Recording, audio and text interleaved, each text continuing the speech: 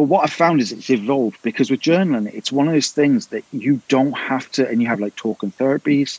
I mean, when I went through CBT, I just kind of walked away from it. They were saying, get a colouring book. Here's a colouring book, do a jigsaw. And I was like, that doesn't work for me. That is, I needed something that was challenging myself in a way that I could put thoughts down, but then I could relate to them and then look at them, because I'm very analytical.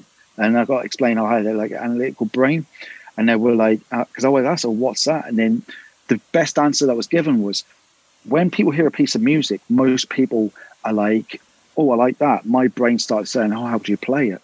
It's one of those things. I like breaking things down. So I kind of thought, well, why did I feel like this for? Or why did I think that? Or what did I find that part of it? And what I did was I kind of built a bigger picture of it. So it's kind of like on say a Monday, I felt like this when I woke up, or when this time of the day, or that time of day. So I would challenge those thoughts. I'd say to myself, how can I overcome that? Or how can I, because I'm a natural problem solver. I look at a problem and I think, okay, so that happened. Why did that happen? Welcome to the show. I'm Joe Horton. On the Guild of Dads show, we unwrap weekly the incredible stories, skills and expertise of the world's most captivating dads and experts. If you're a first-time listener, we have insightful conversations with people who are truly masters at work.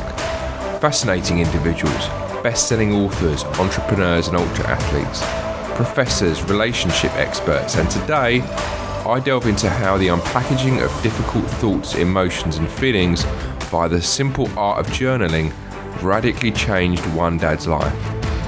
Fundamental to many of the conversations that I have on this podcast are around the notion of completely changing your relationship to thought, and for dads in particular, freeing yourself from being a prisoner of your thoughts. Every conversation we have translates the experience and expertise of our guests into practical knowledge you can use to better understand yourself as a dad, and in the process, improve your physical health, mental health, relationships, career, and the way in which you show up to the world as a role model to the next generation. Today, I speak to a dad who via journaling was able to process the difficulties of PTSD, and in the process, go on to write a number of books, and via the process of creativity, launch his own podcast. My guest today is Chris Williams, who is a creative writer, self-published author, and host of the Dark Side podcast. Chris and I discuss how he used creativity and the art of writing to really grapple with mental health issues after being medically discharged from the Royal Navy in 2002. The therapeutic nature of processing emotion and thoughts by putting them into the written word. A technique he uses called the method of Loki, and the way that adults can be more childlike in how to harness the skill of taking things apart and putting them back together again in order to understand them better. We also talk about how men process thought in the modern world, ancient traditions like Stoicism, and the power of refinding your tribe. If you ever wonder how some of my amazing guests get to where they are in life, the athletes, the entrepreneurs, those making a massive impact on the world, I can tell you that pretty much all of them follow a very deliberate plan or system of some kind. This is exactly what I do too, and I'm revealing how you can implement a plan and system in your own life completely free in my ebook, The Dad Blueprint. You can grab a copy over at guildofdads.com/dad. Incidentally, many of the people I interview on this show will be leveraging the power of similar systems to radically level up their lives, so you will be in amazing company. And now to my conversation with Chris Michaels. Chris, welcome to the Guild of Dads podcast. Great to be on. Pleasure you get us on tonight. Likewise.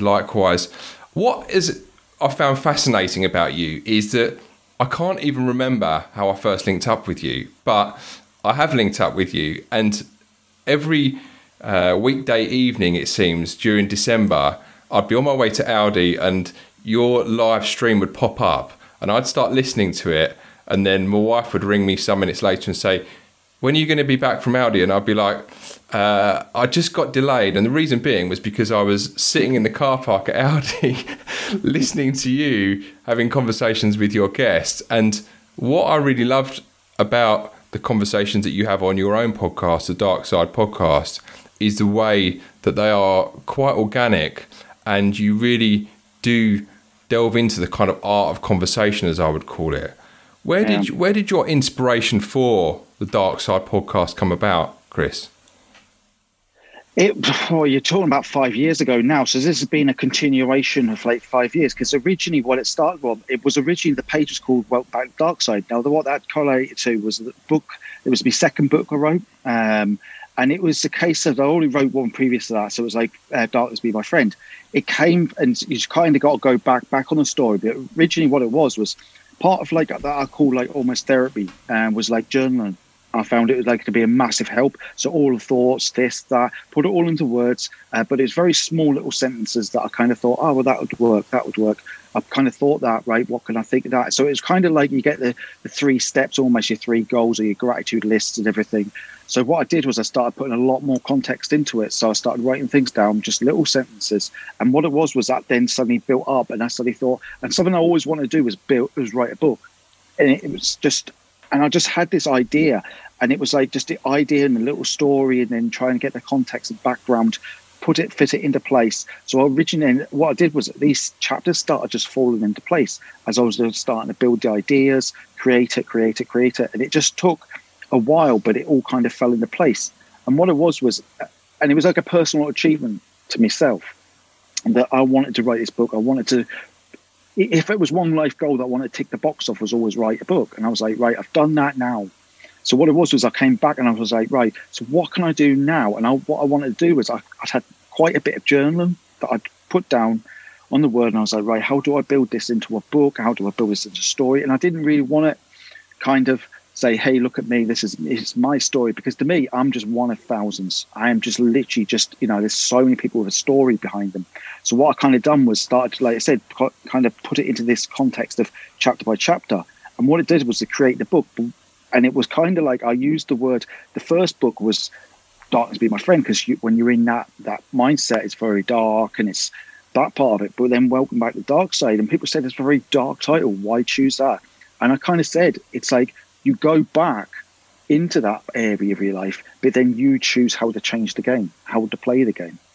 Because people often forget that when they go through these hard times, they often think, this is me, nothing's going to change. But what it is you can always step that one step further, come back on yourself and change the way things are. So what I did was welcome back to the dark side. So you've already been in that place. You've kind of evolved that 1 or 2 steps forward. You've then gone back and changed it. And all I wanted to do was kind of, this is what helped me. This is what I experienced. This is what I thought, is how I felt. So what I wanted to do is so people had that idea. Thus, then when Instagram started, obviously I'd never really spent any time on Instagram, to be honest. I just thought, it's just people putting pictures up, there's nothing of value that, and I just kind of overlooked it. And I was kind of like, I'd always had Facebook. Then I started thinking, I'll just create my own personal page. And what it was I started thinking, if I add this into my page, but I didn't want just a quote. I didn't want something that people just scroll by. You see, what it would be, I wanted to have something that correlated to text underneath. Always got to have like context to it, because a lot of people will put a quote to it. But I used to say, well, why did you put that for? What does that mean to you? What does that explain something? Is it a thought? Is it a feeling? So I'll always add the context into it. And people started actually liking it, started getting a bit more following, a bit more likes of the. And I thought, this seems to be working. And what it was actually, obviously a mate of mine I'd been following for a while, obviously Garen Jones, and we started chatting backwards and forwards. And I says to him, I'm going to launch this as an original page, because I think it's got some real depth to it. And I asked him, and I said, what do you think? I mean, the guy's a best-selling author, in New York Times, and I was like, and he said, yeah, go for it, it's good. And I was like, right, I'm on it. So I created its own page, and it kind of grew from there. And like with every story, I always say it, a journey of 1,000 miles starts with that single step, and you have to start somewhere. And I remember I had one follower. That was it, one follower. And I think I got about 2 likes. And I was like, well, that first post done. And it just built and built and built. And what it was as I was building the page, I'd already kind of wrote and released Welcome Back to Dark Side. I published it on Amazon. And I never really thought much of it. So I'd already had the context and the information there, but I'd never used it really on its own. I then started writing. There was one called Light Within the Dark Side. So I wanted to do is transform it into like a trilogy. So you kind of got the beginning, the middle, and then that end part of like that evolution. So that was something that I'd always been massively interested in. And then once again, it started building. And then what it was I started writing my fourth book, and that was The Art of Chasing Demons and the Seven Sins, because I'd always had this idea, is there a connection between addictions and sins? And what I started doing was taking pieces out of the book and then actually putting a post out there with words on it, so you got that like relatable context. And I found people, then I started getting a lot more like following, and people was, oh, I like this, I like that. And that's what it was. It started just building and me following. And obviously that started like expanding, started following a lot more people, and it's got bigger. And then as like, obviously time went by, it was last year, obviously with lockdown, and I was like, someone just clicked in my head. I'd been listening to a lot of podcasts for a long time, for about a good 6 months, a year, something like that. And I'd listened to that many. And I thought, instead of putting a post out there saying, I really like this person, this comes from this person, I decided that I wanted to speak to these people. And I was like, could I do this? So I built up a pretty good relationship, with quite a few people. And I was like, right. So I thought, right, I'll just do I kind of done a few intros almost, and just started doing it like background, because people always ask, how did you get into writing? And I was like, right, if I put it into like a podcast form, people look and listen to it and might get some ideas from it.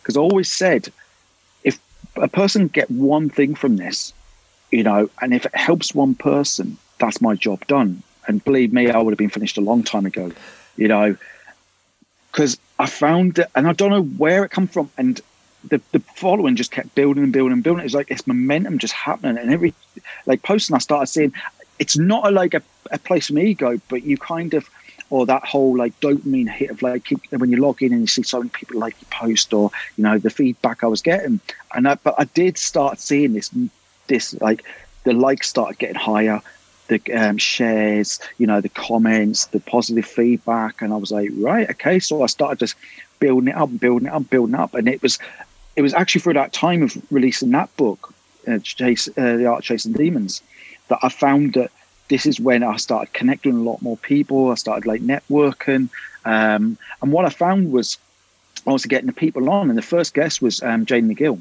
a friend of mine, and we thought, we'll just roll with it, we'll just have like, I thought, well, to do a podcast, do I do a Zoom, do I do a Skype? And I thought this idea's come in my head of like, well, why not just use Instagram Live?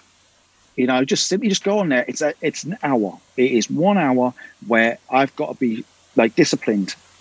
And I thought, I'd listened to quite a few podcasts anyway, so I had this like idea that sometimes I found that people were quite structured. You probably found yourself. Some people were just like, right, I've got 10 questions. I want you to answer 10 questions. I didn't want that format. I wanted it so relaxed that people, because believe me, before, and it still happens even to this day, before you do a podcast, you're like, breathe. Your anxiety's starting to hit that roof of like, right, I'm speaking to, and some of the guests, it was literally a couple of minutes beforehand, I'd have to literally just start, calm myself down, right, I've got this. And people were saying, you're so natural. And I was like, you never saw us 5 minutes before I even press record, But it was that part that, and then speaking to obviously one person, and I started thinking, all right, well, that seemed to go quite well.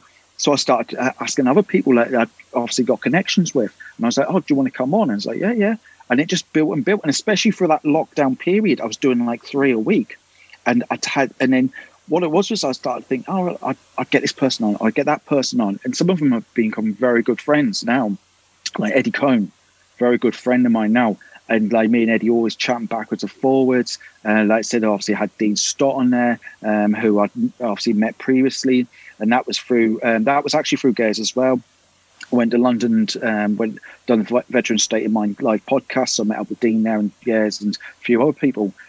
And it was just these guests that found, and I was surprised myself that they were interested in coming on and saying, I really like what you're doing. And I was like, right, cool. I'm actually getting some traction here. And it's just built and built and built and built. And to be honest, I don't know how it's got to this point. The people generally are like interested in what I do. And people say you just have this very relaxed way of doing it. Because I think, well, I want to be relaxed. They want to be relaxed, but I don't want to fire loads of questions. What I do is I try and feed that into it. And that's really, I'd say that was the long and the short of it.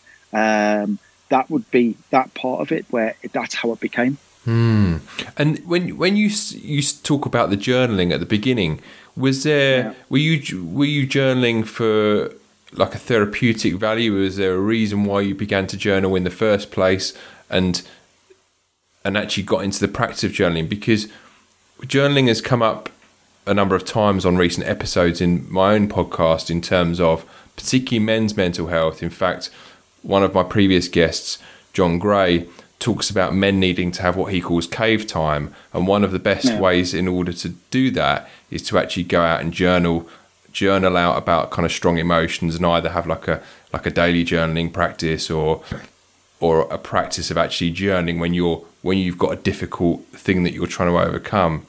Was that your experience, that you were using it as a therapeutic thing to actually kind of journal out your thoughts prior to starting writing the books and stuff? Yeah, it was. I found, because obviously after leaving being medically discharged from the military and the Navy and that, and obviously then finding out that the diagnosis was post-traumatic stress, and I was like, I'd never had a clue what it was, to be honest. I just thought, well, I actually denied it at first. I said, well, how can I have that? I've never served front line, but then it was explained to us it doesn't just affect people that are seeing combat. It explained, and it's all these different elements to it. And I was like, all right. So I started trying to get as much information as I can. And I found myself that writing things down helps, because what it does is sometimes you just don't want to talk about it. You just don't. People ask questions, and it's like, I want to put my thought down on paper or down to a context where I can start looking at it and understanding it. So it's like, but what I found is it's evolved, because with journaling, it's one of those things that you don't have to, and you have like talking therapies. I mean, when I went through CBT, I just kind of walked away from it. They were saying, get a colouring book. Here's a colouring book, do a jigsaw. And I was like, that doesn't work for me. That is, I needed something that was challenging myself in a way that I could put thoughts down, but then I could relate to them and then look at them, because I'm very analytical. And I got to explain how I had like an analytical brain.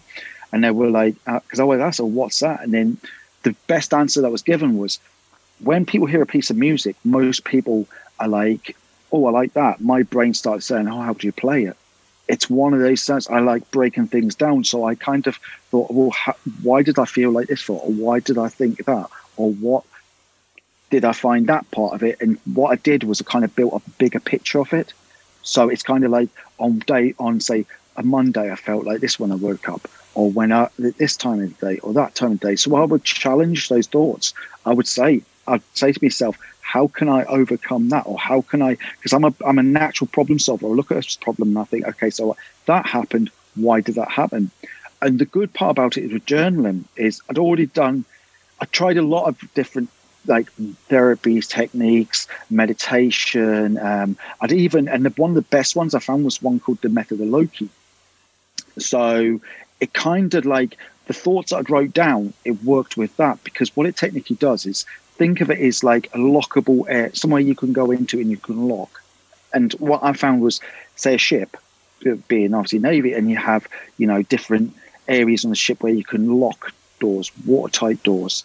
You've even got somewhere that's like disposes of rubbish. So the way the method of Loki works, it's almost like your thoughts. So you divide your thoughts between positive and negative thoughts. And what you do is you then start breaking those thoughts down further and further and further. And what you do is you remove the negative aspect of it. So you think that was a negative part, but I've removed the positive. What positive was in it? Because I've always said there's always a positive within any negative.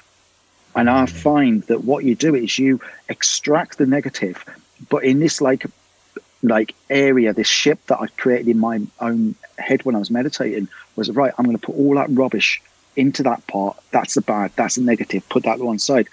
Keep the good parts of it and the positive parts and the things I've learned from, the things I can gain that experience from. And I kind of kept separating it. So the thoughts I had, and what I used to do was get a piece of paper and write down the positive side on one side, the negative side on the other side. But what did I learn from that? So journaling has many different angles to it. It's not just say write 3 things down is the most basic ones, the gratitude. And then what I found was I started a job and I was doing direct marketing. And I actually found this, and I didn't realize it was journaling at the time, to explain to us what you do is you've got like 3 goals. So you've got your 3 goals in the morning. So start of the day or even at night time, what do you want the next day? So you've got 3 goals, but it was like, okay, so you want to create them, you want to achieve that, but what actions are you going to put to those to make it happen? And this is where journaling works. And there's a lot of people now, it's become massive. It's a whole journaling area because it's such a simple technique. You've got your, like I said, you've got your gratitude lists, you've got your, all this part. And people don't realize that a simple book and a pen, it takes away the whole area of technology. So you haven't got notifications going off every 30 seconds. You can put the phone to one side and get a book and you can actually write things down.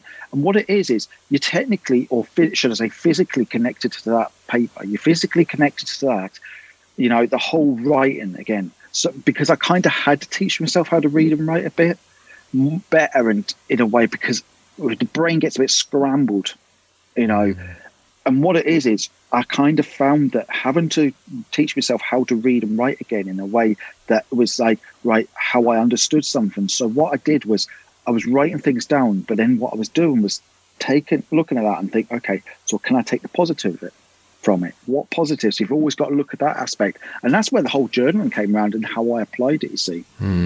That's interesting, because I think that what I've noticed is that in all of the people that I speak to, and particularly dads and men in particular, I think that there is like a need to try and deconstruct things and understand things. And I think that when you kind of are able to take things apart and play around with them and deconstruct them, I think it lessens their power, but it also plays into the kind of male need to try and fix stuff. And because I think for men and dads, we like to kind of be fixers of things, and if we can kind of understand and take apart things, it enables us to feel as if we're kind of from a, you have a previous experience in engineering, and it's that same thing of being able to take something apart and put it back together again. And I love the way when you hear guys like Jordan Peterson, he is like a master at this kind of technique where you'll hear him in lectures and he'll say, I've not quite formed my thoughts. My thoughts aren't fully formed on this at the moment yet. I need to do some more work on this. And what he's saying is I need to kind of go away, take this apart, play around with it, put it back together again, and then I can kind of formulate what my thoughts are going to be on it. And it's a very kind of powerful technique that a lot of people use. But I think that I've noticed a lot of Joe Public don't feel that they're bright enough or intelligent enough to do this. And one of the things I've said to people before is that anyone can do this with a bit of practice, start to kind of take apart things and kind of put them back together. And one of the areas that fascinates me is the subject of meaning. I do a lot of reading around the subject of meaning. One of my influences is Viktor Frankl. And so that whole area is an area that I kind of take apart and put it back together again. And for instance, this week on the whiteboard I've got over there to my left, I was upstairs having a shower and I came out of the shower and all of a sudden, you know what it's like when all of a sudden 3 or 4 light bulbs go off in your brain, and I'm like, and I've like got like a towel halfway around me and sort of like dash down the stairs. And my wife's probably thinking, why is he running down the stairs to his whiteboard sort of thing? And I grab a black marker pen and I just start scrawling and stuff. And it sounds like Carrie Matheson on Homeland, but it's not quite as bad as that. But it's when you get like a thought and you start to connect the dots on something, you have to get it down either on a piece of paper or whiteboard or whatever. And then you sort of stand back and you look at it and you think, not too sure about whether this makes sense. So maybe that needs to go there or that needs to go there. And it's kind of fun, but also therapeutic at the same time, isn't it? It is, because what it is I've found is when we were children, we kind of lost the art of that when we become adults. So what we've done was we create problems for ourselves where children are very carefree. You watch your kids playing, or you watch your kids trying to put something together. And I found that a lot of things in life, it's almost like, think of it as like, call it the Lego theory. So if somebody was to give you a Lego kit and say, right, now build that. As a child's very inquisitive. It will try to find the pieces. And it doesn't care about color codes, but it's what it does is it gives a very structure. So they're following instructions, putting piece by piece, trying to follow it and trying to build this kit. But when we become adults, we overthink things. We overcomplicate everything. So we kind of, it's got to be right. It's got to be right. We kind of try and become perfectionists, which is wrong. Because always like that, I love that quote, progress over perfection, But what it is with Lego kits, it's the same as adults. When we look at it, it's the same Lego kit, but our mindset changes. So as a child, we kind of enjoy that process of learning how to put things together, trying how to build something. And then, but as adults, we kind of get frustrated because what we've done is we've put actually self-pressure on ourselves. We'll tend to think, well, that should be right every time. And we become like almost trying to be perfectionists where we've got to forget that art form. We've got to then revert back to that child mind almost, that mindset. Because it's almost like this end, a whiteboard. It's like I do it all the time. I've got loads and loads of drafts that I'll think, I'll chuck a few words in. Oh, that was a good idea. Oh, chuck this in, chuck that. It's the same as a whiteboard theory. You kind of just scribble things down. And it was the same as I've got, I love, it's Mike Oldfield's a musician. And he used to have like a piece of paper and a pencil. And he'd sit there and write musical parts down and say, oh. And he'd be next to his pool and he'd just get this, his piece of paper out and he'd start writing music down, because I think like I said, as men, it's a bit like we have forgotten the art of being children. We kind of think once we get into adulthood, we've got to forget that part. We kind of disconnect ourselves from that. We put so much self-pressure on ourselves, and especially in like tasks. And when it comes to our own children, we kind of have to, we'll look at and it almost take over because you think it's got to be done. It's got to be done. And we put that self-pressure on it instead of enjoying that moment.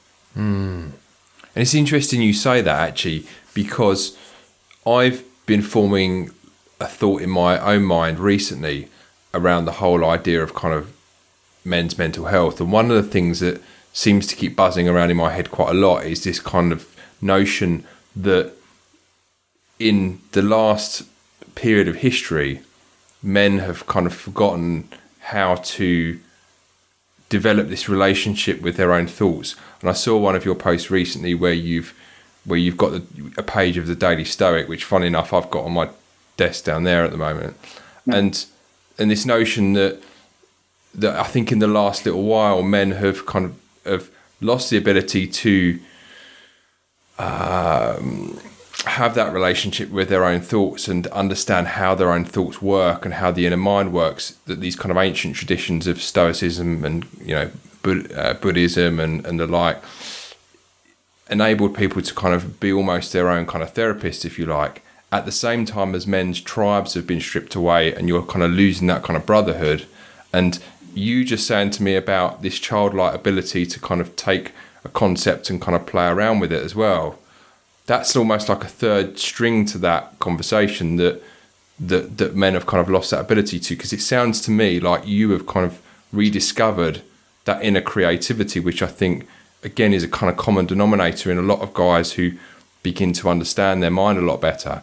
They're willing to play around with that inner childlike creativity a lot more. So there's a number of things kind of coming together in this whole discussion around mental health, and I often think that there's almost like it's almost like the perfect storm happening at the minute in the kind of modern world, if that makes any sense.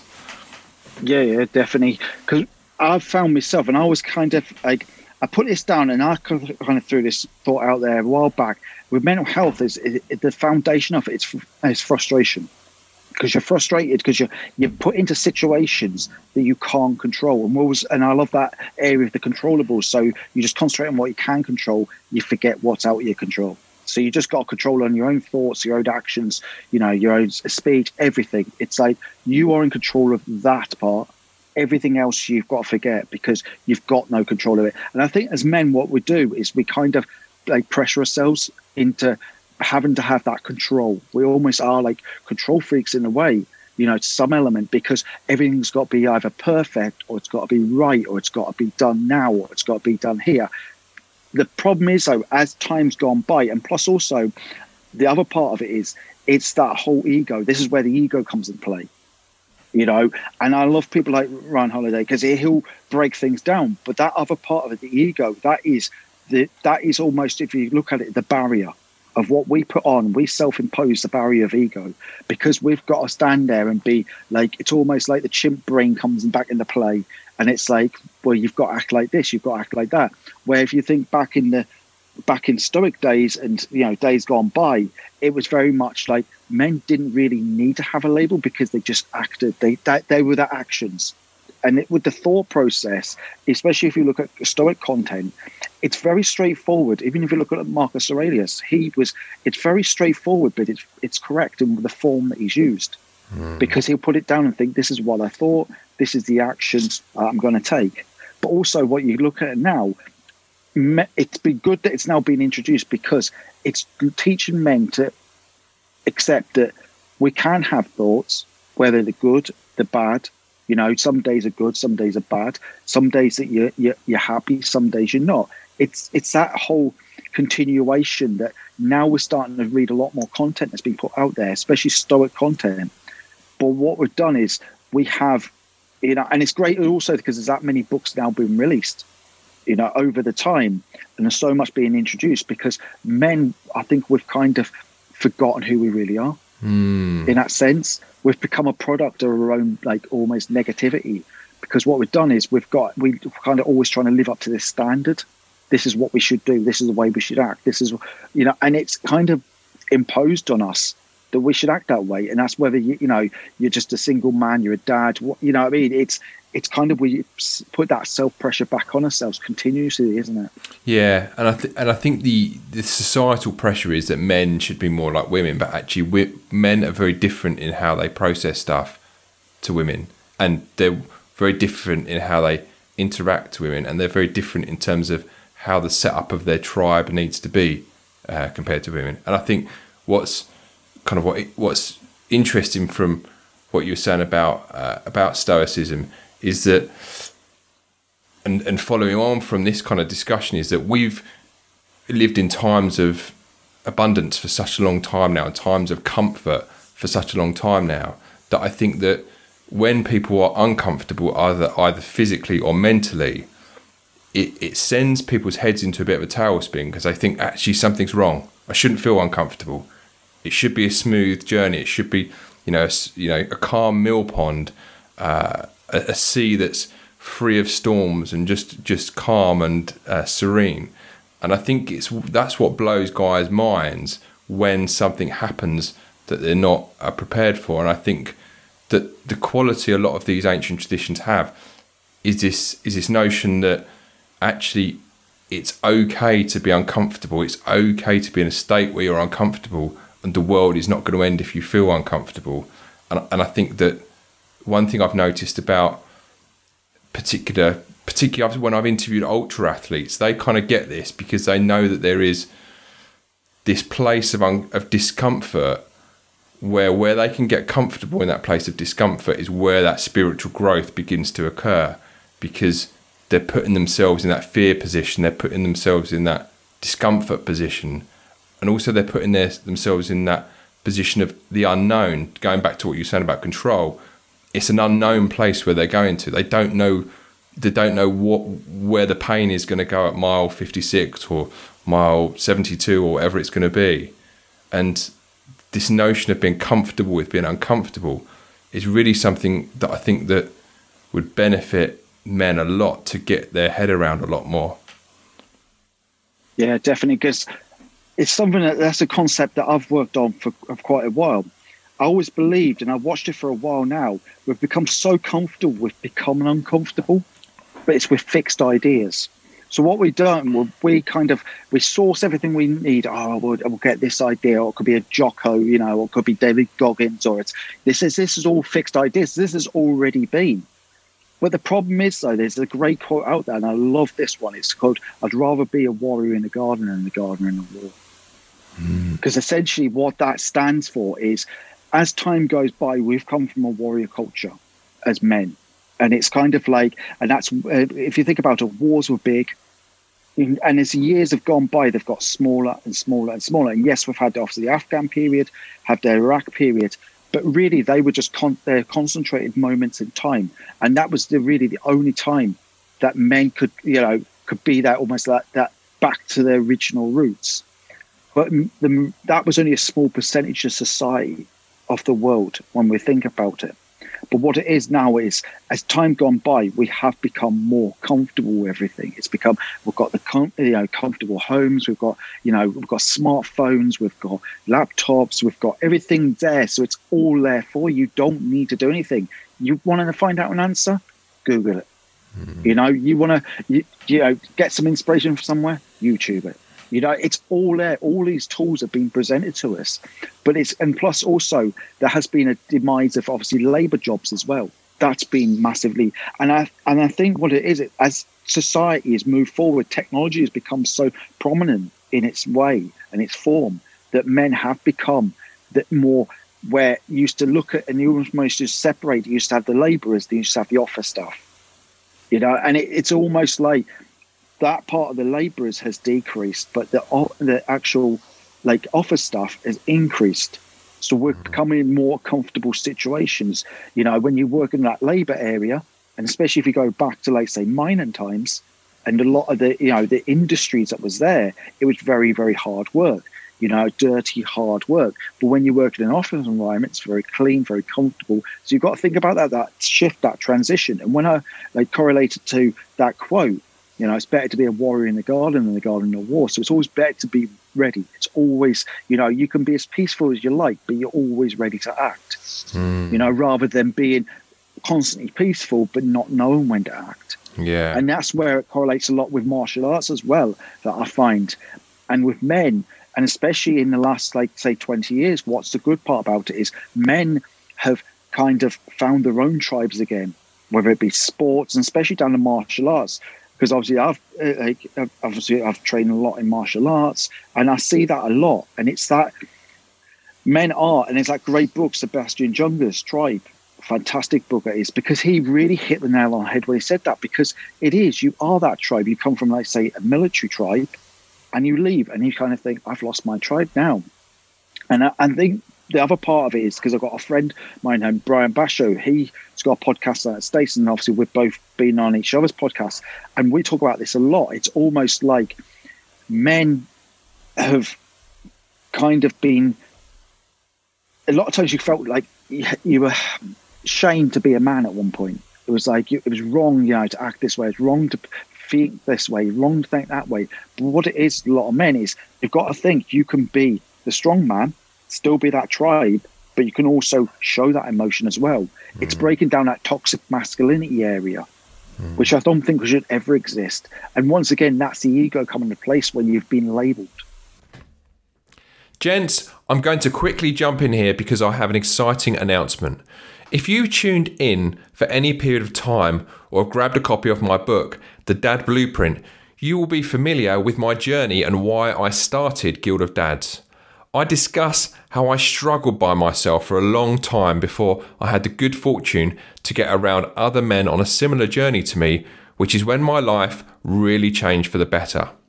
Which is why I'm excited to announce that I've built my own community of men and dads called the Dad Circle, which has just opened its doors, and I'm looking for 20 men like you to become founder members at a special lifetime rate of just £40. But you'll need to get in now, because once these spots are filled, the monthly subscription is £80 per month. So what do you get?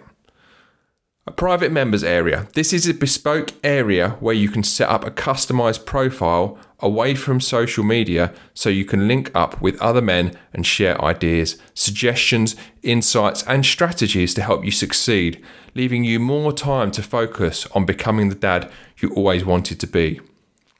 Weekly virtual Zoom sessions in which you'll have an opportunity to join others to discuss a monthly topic so you can share experiences and gain insight about yourself from the comfort of your own home.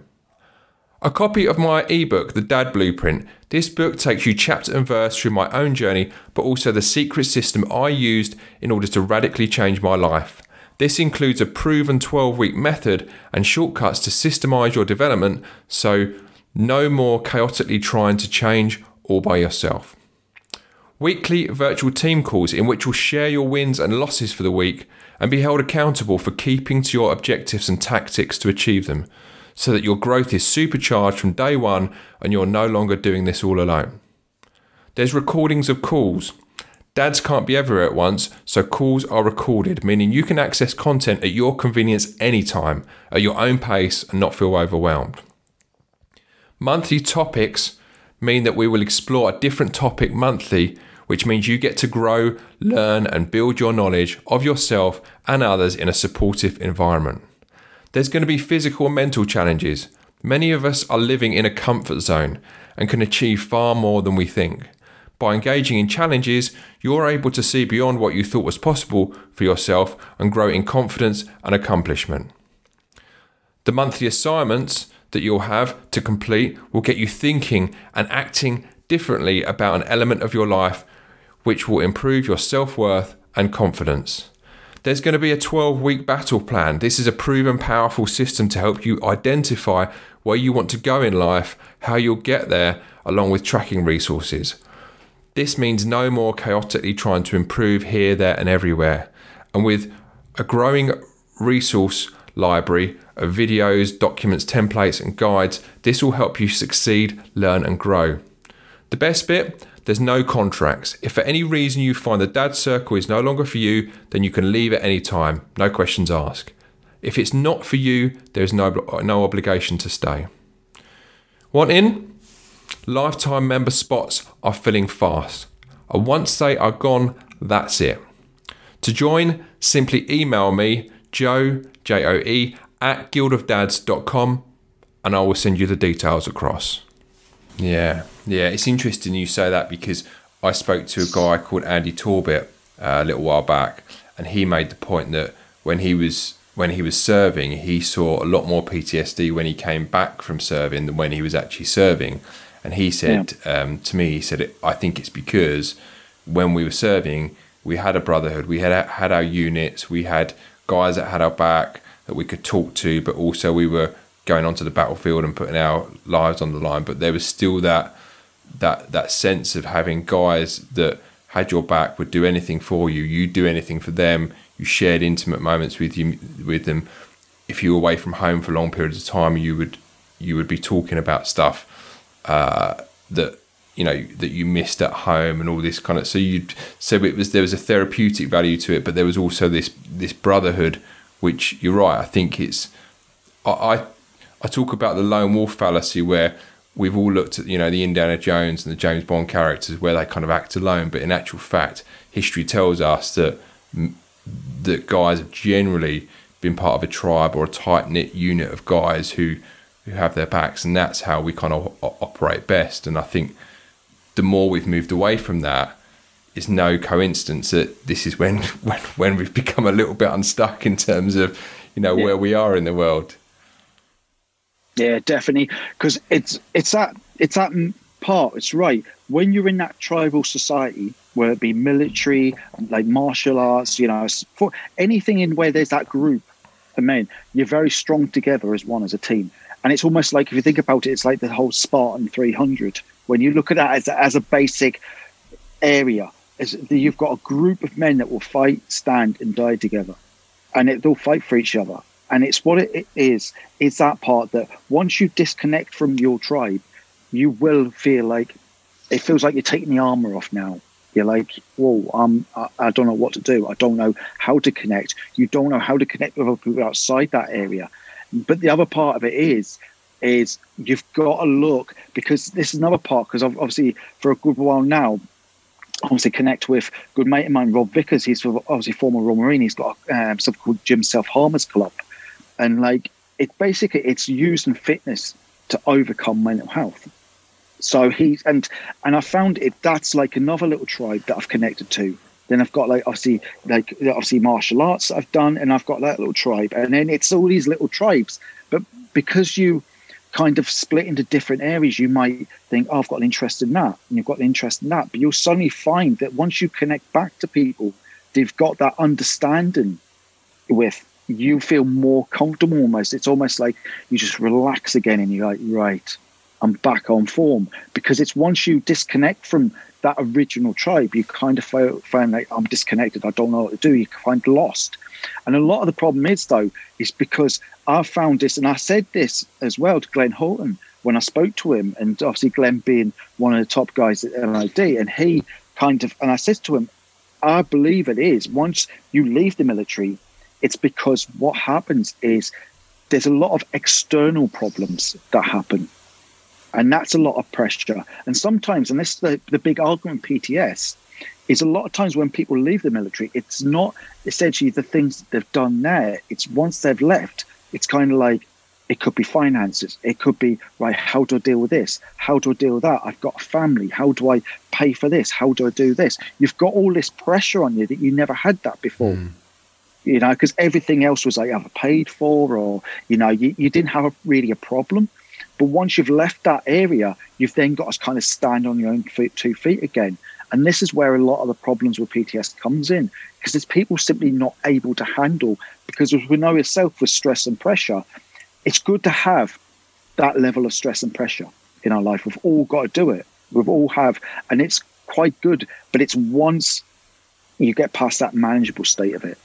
And this is what a lot of, like, obviously men who leave that tribal society feel, because they kind of think, oh, I can't do this, I can't do that, or I've got to do this, I've got to do that. And it could be many different angles. And that's where there's a big problem with PTS, especially with the military, because I believe myself, like I said myself, 80%, probably only about 20% of my like PTS that was connected to was actually military service. The rest was actually from civilian. So it was kind of like you could see that it wasn't all because I never served frontline. Yes, I was trained, but I didn't actually go frontline. So to me, a lot of the problems actually happen outside once you leave the service, because they start losing their identity. But I always say to people, you've always got that identity, whether you served in the army, you know, the Marines, the Navy, the Air Force. You'll always carry that. You earn that cap badge. You earn that uniform. You earn that, you know, that medal. You earn every part of it. So that's your identity's still there. You've just forgotten. And that brings us back to another great quote of mate Rob's, and he uses the phrase, just remember who the F you are. Because at the end of the day, as men, we've got to remember that. Remember who you are. And like he said, that was something that got him through a lot of dark times, being obviously former Royal Marine. And it really, I connected to it, because obviously having served with the Marines myself, and I kind of just clicked and was like, yeah, that makes sense. Because it is about remembering who you are at the end of the day. You'll always be, and we'll always travel through these different chapters of life. And I think that's the other part of it. The whole transition and the way we understand things, we get lost a lot of times because we're kind of trying to work things out. And I think it brings it back to our obviously original conversation of how we have problems and how we're trying to break it down. We're always trying to be problem solvers. We're always trying to find the solutions. And that is the actual part that we get kind of like, right, do I do this? Do I do that?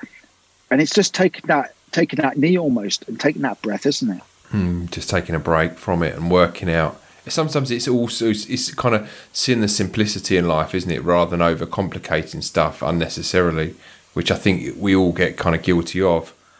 One thing I really like about you, Chris, as well, is that you're one of the few people that still hold the written word to be kind of sacred, and that your words mean something and that you use your words carefully. And I wondered what your thoughts were in terms of the kind of stage of history we're at right now. You have, like I said previously, you have organic discussions on your podcast, which is what I like so much about it.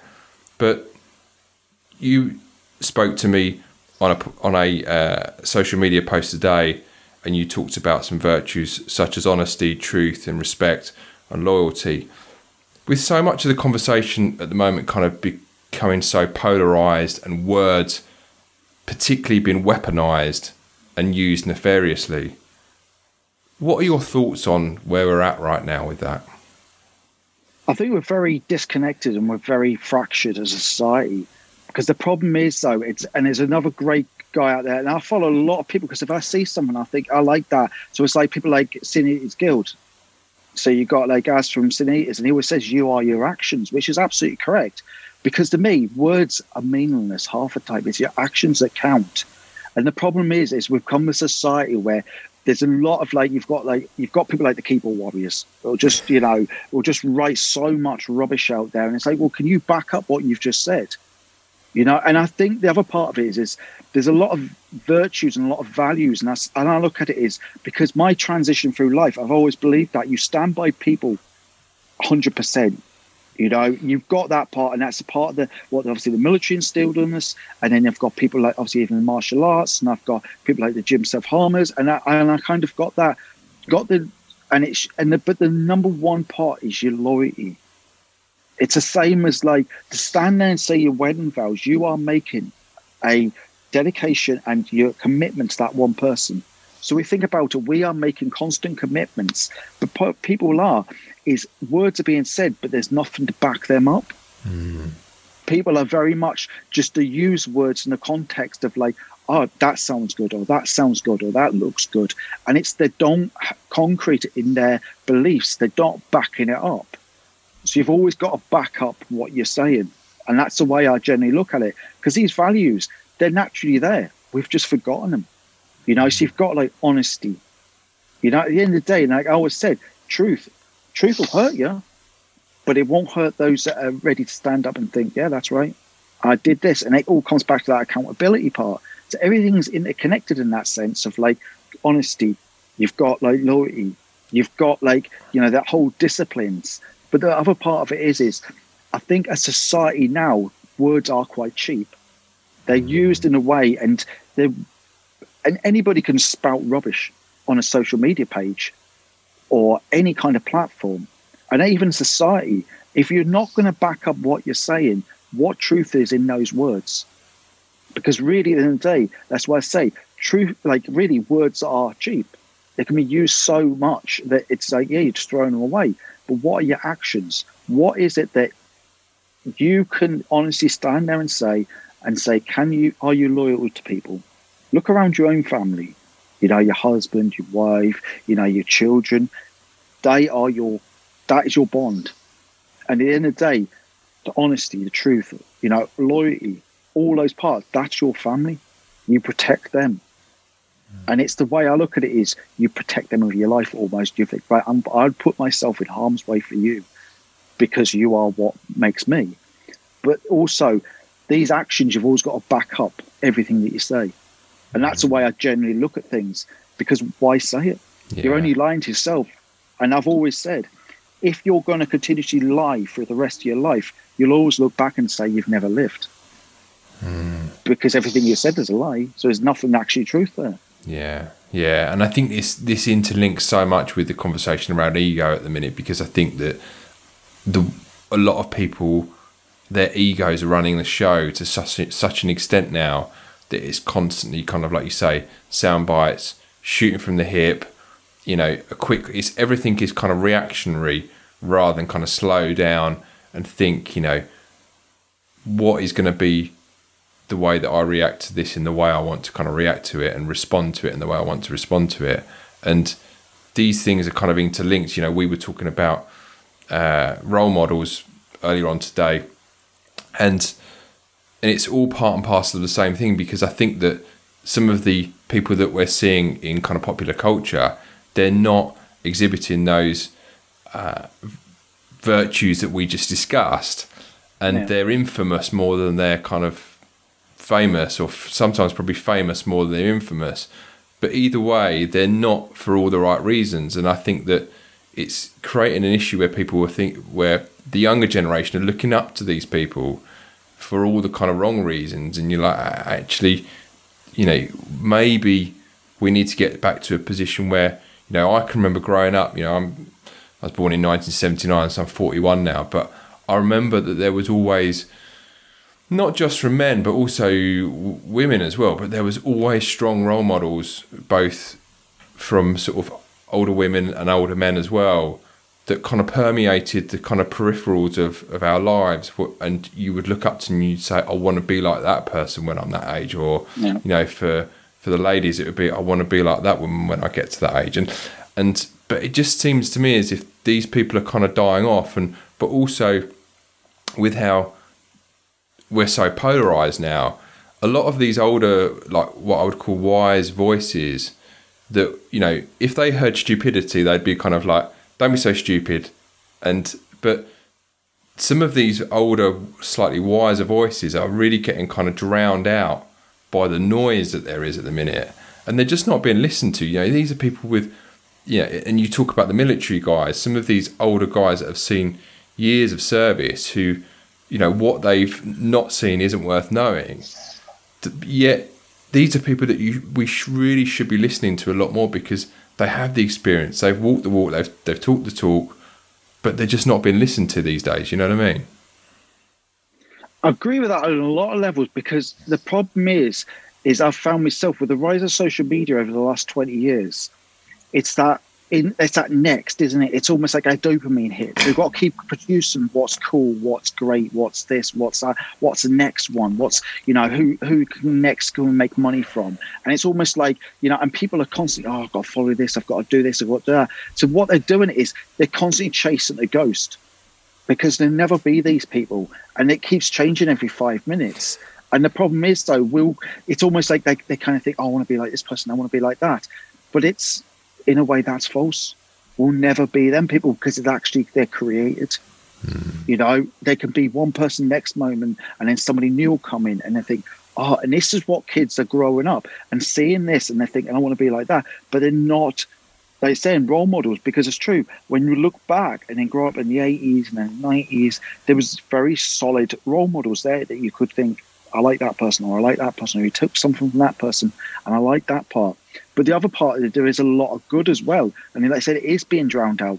And it's always like that great quote, I'd rather be, you know, I mean, hated for being real, you know, and then, you know, rather than loved, you know, and it's, to me, it's like little things like that. They've got to be interjected back into society, because we've lost so many people that the truth stood there, like Tupac said.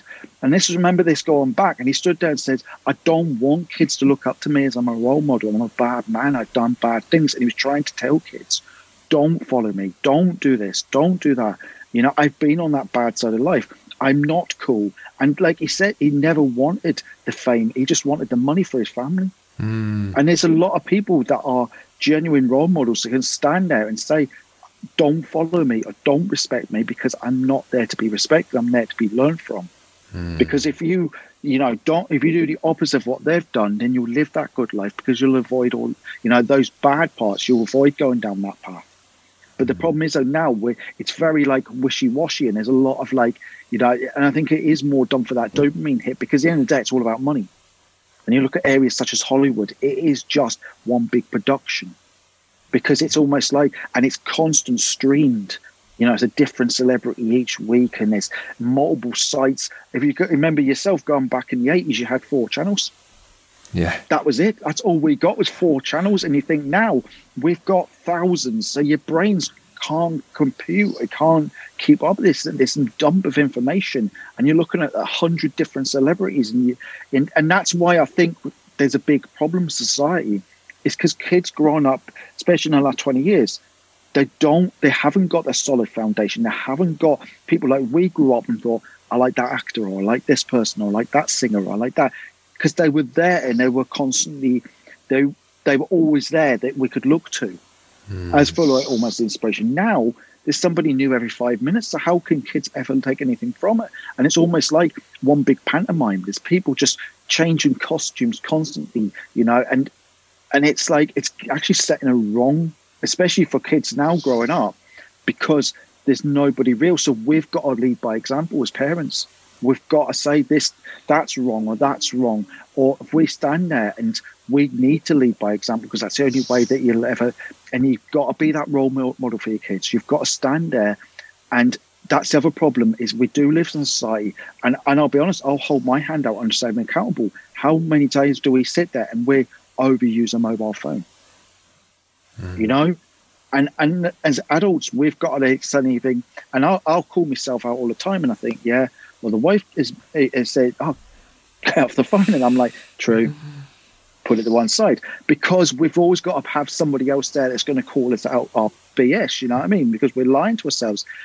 If we're sitting there just constantly on phones, on, TVs, on this or that, then our kids are going to learn from that.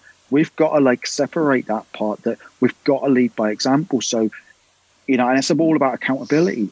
And that's what it is. It comes back to that part. It's all about that accountability, that we've got to put something on one side and say, right, that's done. And so, get involved with your kids, be that role model, get them involved in activities, show that interest. So it all comes back to standing there and you become the role model, because they're so distracted, from all this social media scene, that they need somebody solid in their life that they can look to and actually see, right, you're doing this, you're doing that. And you, like I said, and I think I'll always look at that way. You lead by that example. Yeah. There's a lot, I think, to sort of unpackage from the whole role model debate. And I think you're right. There is not that kind of longevity in characters that there was before. It is very much here today and gone tomorrow. And I think that this is going to make... It's funny when you said about 4 channels, because when I say to my kids, we used to have 4 channels, they look at me like I'm from planet Mars or something when I say that. And it's quite amusing looking at sort of quizzical look on their face. But I think what's interesting about that is that we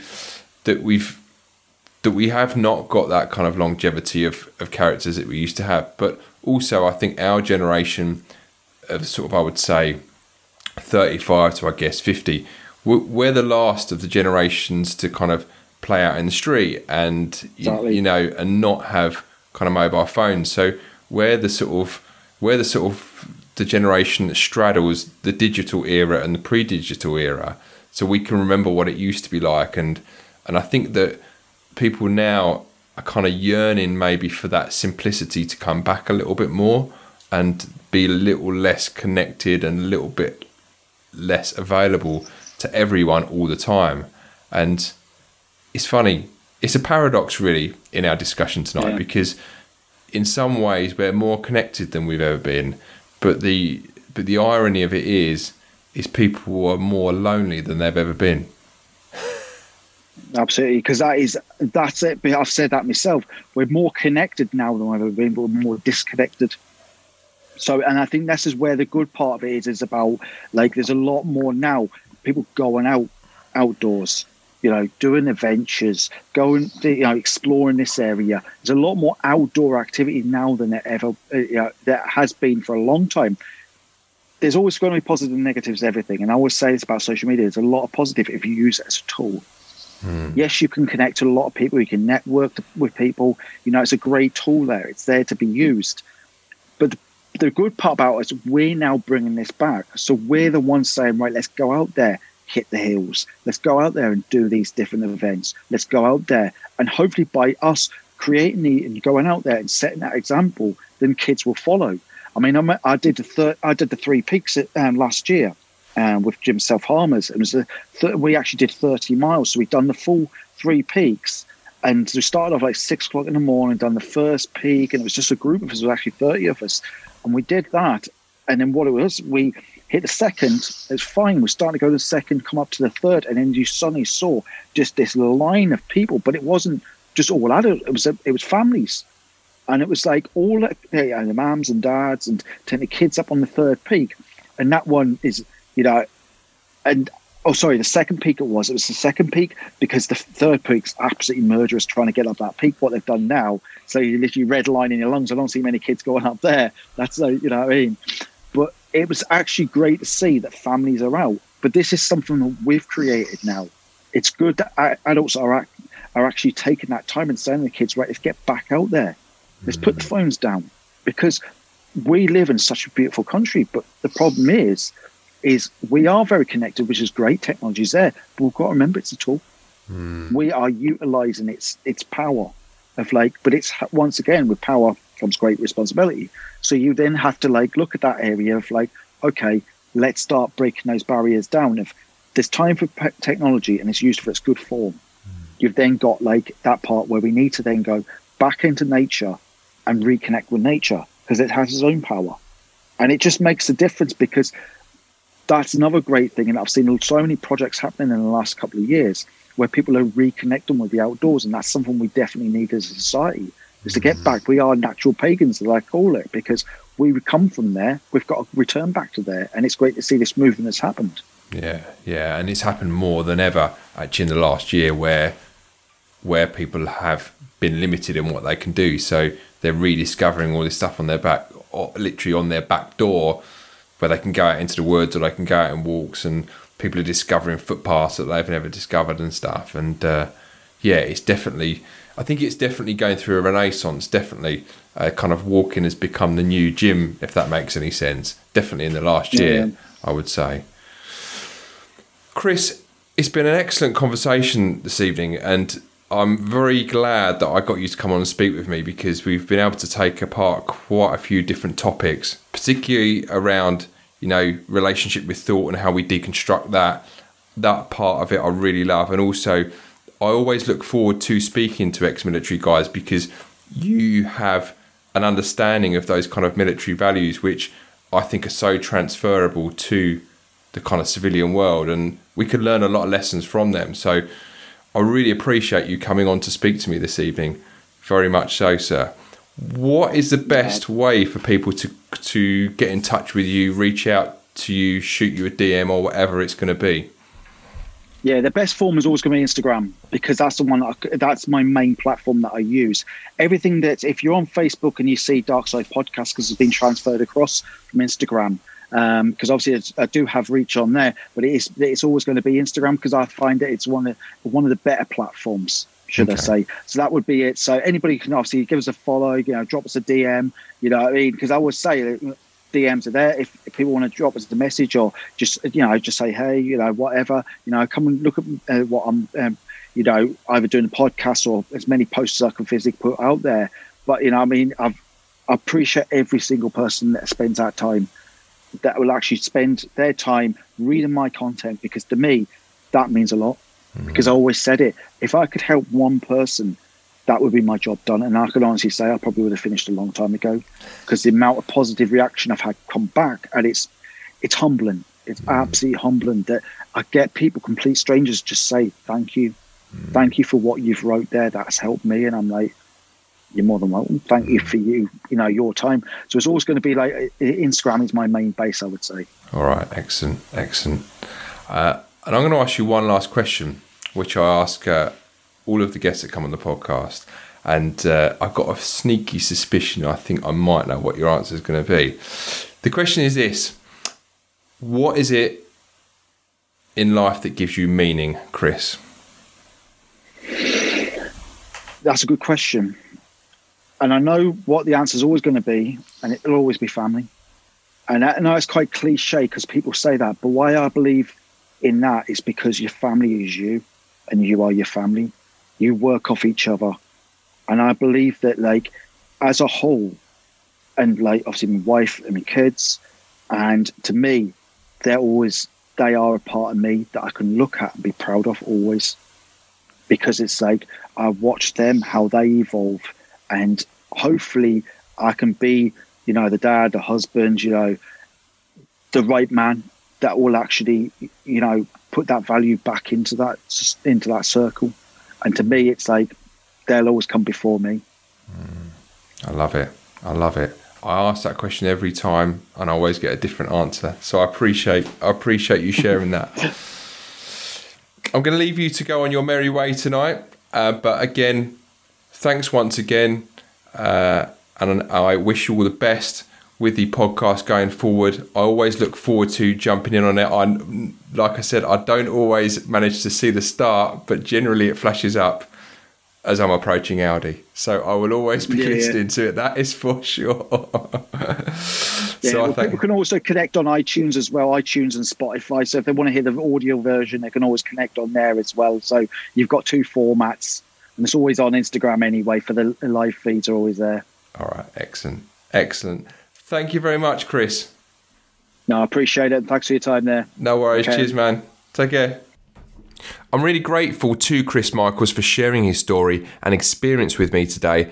You can check him out over on Instagram and Facebook at _darkside podcast. I'll link all this up in the show notes, along with how you can get in touch with Chris, and all the other stuff we discussed over at guildofdads.com.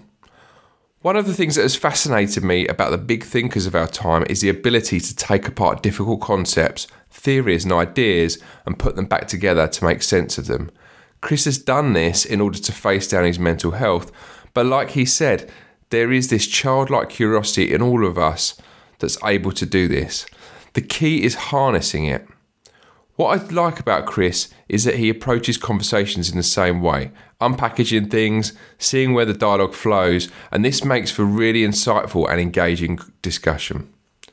There's also a video of this interview over on the Guild of Dads YouTube channel, and you can link up with me over on Twitter, Instagram or Facebook using the handle @GuildofDads. I love to hear from my listeners and viewers, so if you want to reach out to me, drop me a message, I'd love to hear from you. I'm teaching you how to follow a simple system and plan, just like many of my guests, in order to transform all areas of your life so that you can live more purposefully with much greater fulfillment and meaning. It's all in my ebook, The Dad Blueprint. You can grab it free over at guildofdads.com/dad. In order to have a positive impact on the world, we improve ourselves and inspire others. The fee for this show is that you share it with others so that they may benefit from anything you find useful or interesting. If you know someone that could do with improving their relationships, could do with a life rethink or a different perspective, share this episode with them.